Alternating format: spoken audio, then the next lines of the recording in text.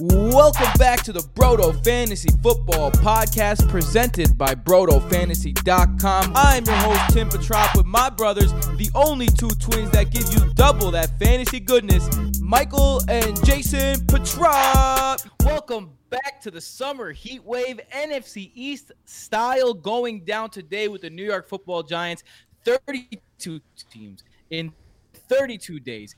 Everything that you need to know about these football teams in terms of fantasy. And if you didn't know, we are the Broto Fantasy Football Podcast. I'm your host, Tim Petrop, here with my brothers, Michael and Jason Petrop. Yeah. We are, of course, from Broto Fantasy. BrotoFantasy.com is the place to find us. We do this twice a year. If you're not familiar with us, get familiar with us. We twice a year. Twice a week during the regular season. We go over every single fantasy viable player, every single matchup, and we give you advice. We tell you sit starts, all that good stuff. Follow us on Twitter at BrotoFantasy for more. Let's get started with the Giants. The offensive outlook. Joe Judge is their new head coach, 38 years old, former special teams coordinator for the Pats, so not something you see all the time. Excuse me, a special team coordinator becoming a head coach, especially a 38-year-old one. But they're hoping they bring some Belichick magic over to the Giants. Jason Garrett takes over as OC.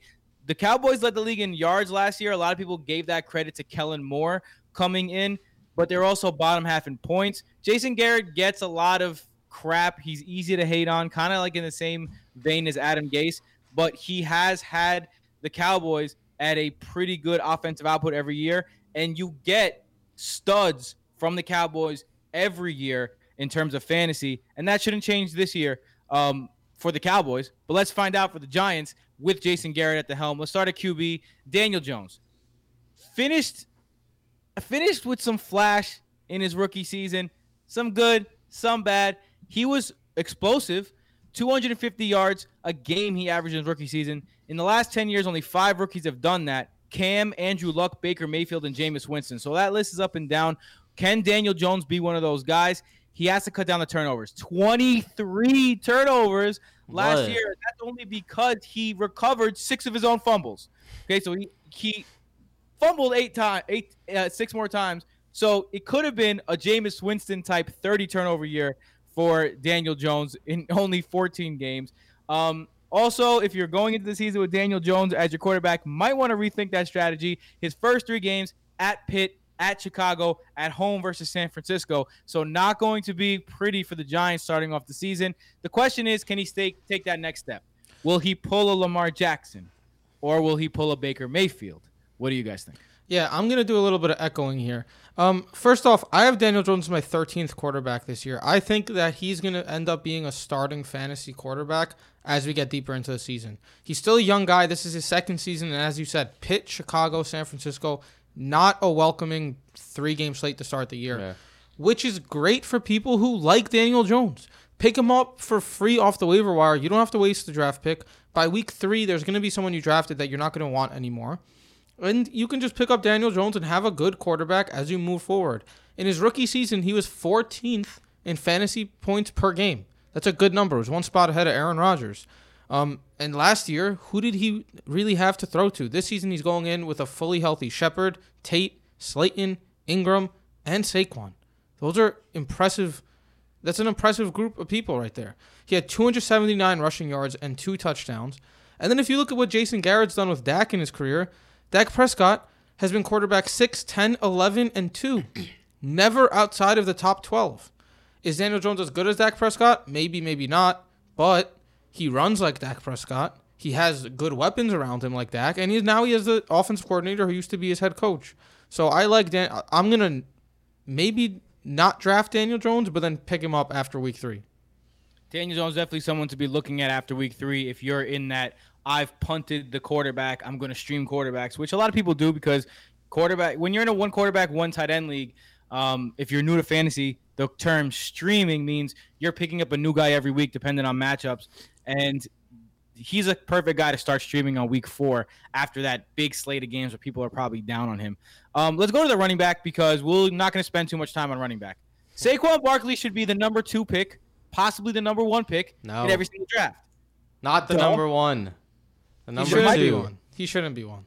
Michael thinks number one. Jason thinks No, number two. I'm saying he should not be number one. He should CMC not is be number one. one. Let's I mean, not. yeah, CMC is gonna be number one, but maybe people don't think CMC is gonna whatever. If Saquon goes number one, you can't kill a guy for taking Saquon number one. Either way, he's the number one and number two pick in your league. Number three, if he really falls and slips. So, I mean, we know what to expect from Saquon Barkley, especially because you got Jason Garrett coming over, who has already done it with Zeke. So you don't have to be worried about the new coach not using him as much. So not too much to worry about there. Let's go to the parts we do have to worry about. The wide receiver. Darius Slayton, Golden Tate, Sterling Shepard. Up and down last season, but had some monster games in terms of Darius Slayton. His 9 route was the most successful route. So he's going to be a guy that's up and down. Volatility, right? Tate and Shepard are slot guys, though, so Slayton will be that outside guy. Then you got Golden Tate. After week 6, he was wide receiver 21, and Daniel Jones loved throwing the ball. Then you got Sterling Shepard.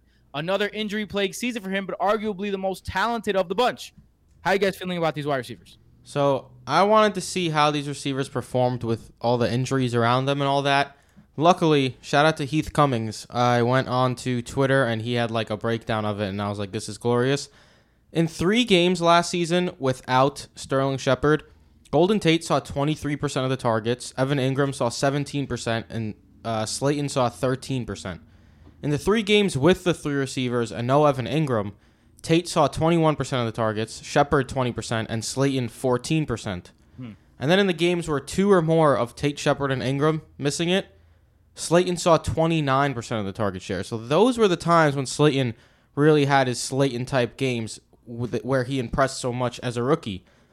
All of this to say, if the injuries and the way they played last year is of any indication, it looks like Tate, Shepard, and Ingram are going to be the 3 main cogs, and then Slayton's just going to be mixed in there. And I like Slayton a lot to start the offseason, and I've slowly been cooling off on him because he did need some of these injuries to have the big games. As impressive as he was, that's just the way it worked. And then you mix all this in with Daniel Jones at QB, who he was good last season, sure, but I mean, he was very erratic. He was top 5 in interceptable passes, was bottom 5 in red zone and deep ball completion percentage, bottom 10 overall in completion percentage, bottom 5 in yards per attempt. And on the opposite side of that was 11th in touchdown percentage. It just doesn't add up. So people are thinking that the Giants offense is going to take a step up. There's actually a chance that Daniel Jones regresses towards lower touchdown passes. 24 touchdown passes in 12 games started is not bad at all for a rookie. It's very good. Yeah. So now we got Sterling Shepard going at wide receiver 46.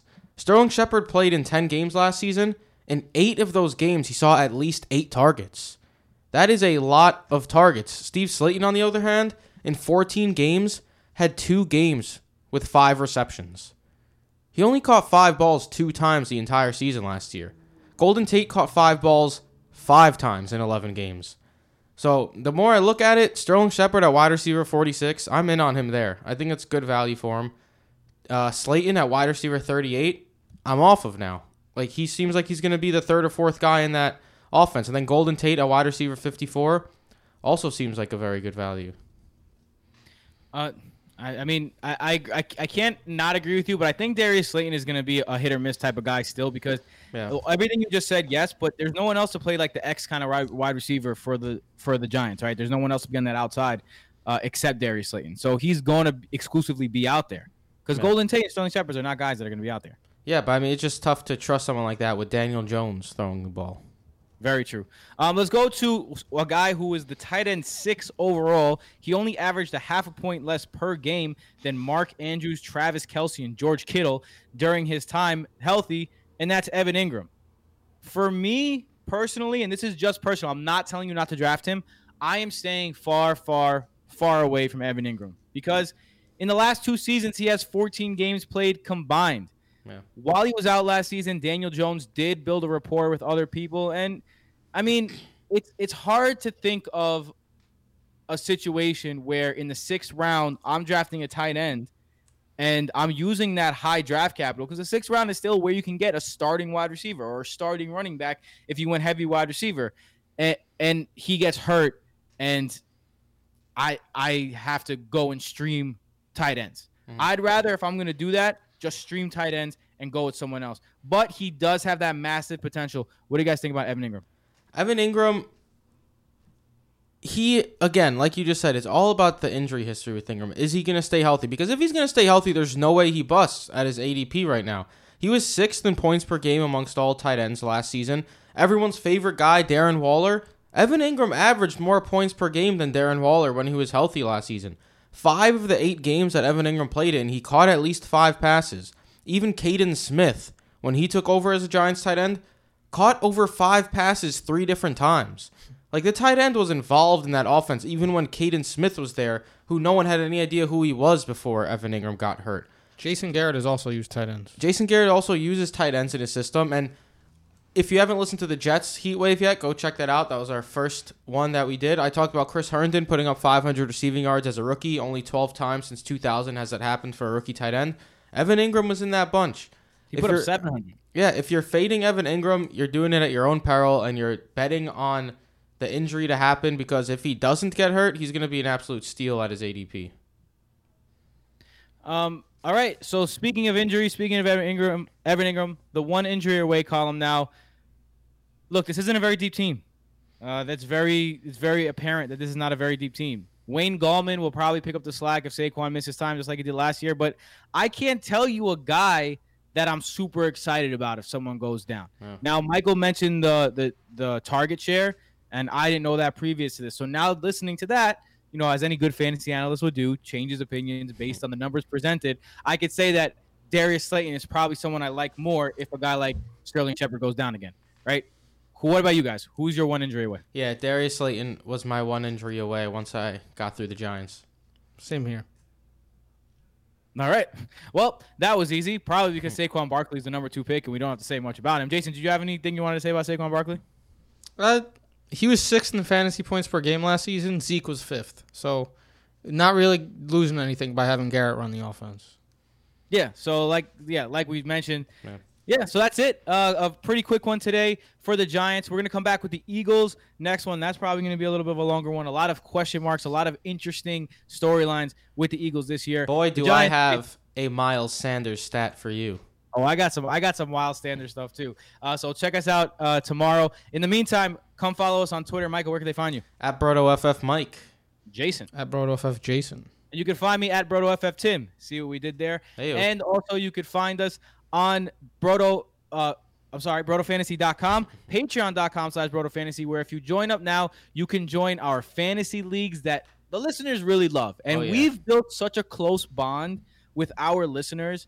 And not to flex, but we have a Patreon. Obviously, we're doing it right now. And if you look at our Patreon numbers compared to our listeners, we have a high retention rate of getting our listeners to be patrons, and I think that's a lot because they have such a good time in those leagues, and we build such a good rapport. We love the fans. We love to interact with the fans. That's why we do this. So come on, let us interact with you if you're a fan of the show. Patreon.com/BrotoFantasy. But until tomorrow, peace out.